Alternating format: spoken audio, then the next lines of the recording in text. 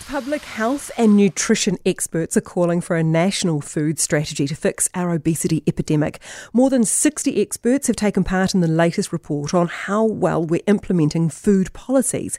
It's found unhealthy diets are responsible for about a fifth of preventable ill health and premature deaths. Health Coalition Aotearoa Co-Chair Te Morenga is report co-author, and she joins me now. Good morning, Lisa. Good morning. Can you put this into perspective for me? Is a fifth a lot in comparison to other factors? When we combine unhealthy diets and high body weight, that is the number one factor driving non-communicable diseases. So it's even higher than the impact of smoking when you combine the two. So that's pretty... Yeah. Hopefully people understand that's pretty damn high. Yeah. So how bad are we failing at this? We're not terrible in New Zealand, but we could be doing a lot better. In terms of some of the policies that we recommend internationally, the gold standards that countries could be doing to tackle this, on some indicators, we're doing well.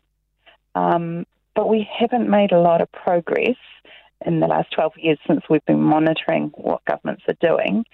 And, of course, obesity rates continue to creep up in our country. So what would a national food strategy achieve? And actually, what is a national food strategy? What does it entail? It all does sound a bit like waffly words, doesn't it? But...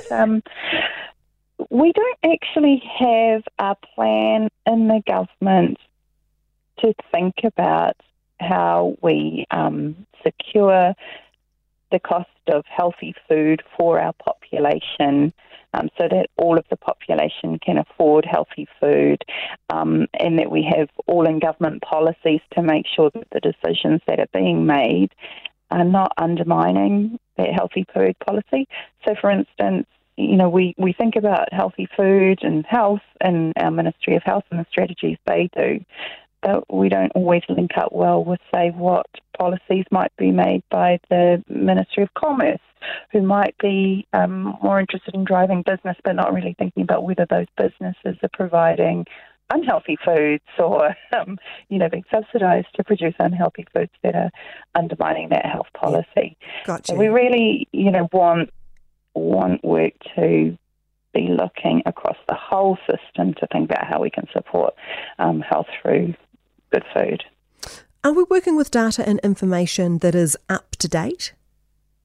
No. So we use data from national nutrition surveys to monitor what populations are eating and how that's changing over time in response to policies that are being made. And the last nutrition survey that we did was in 2008-2009, and that was just for adults. We haven't looked at what children are eating since 2002.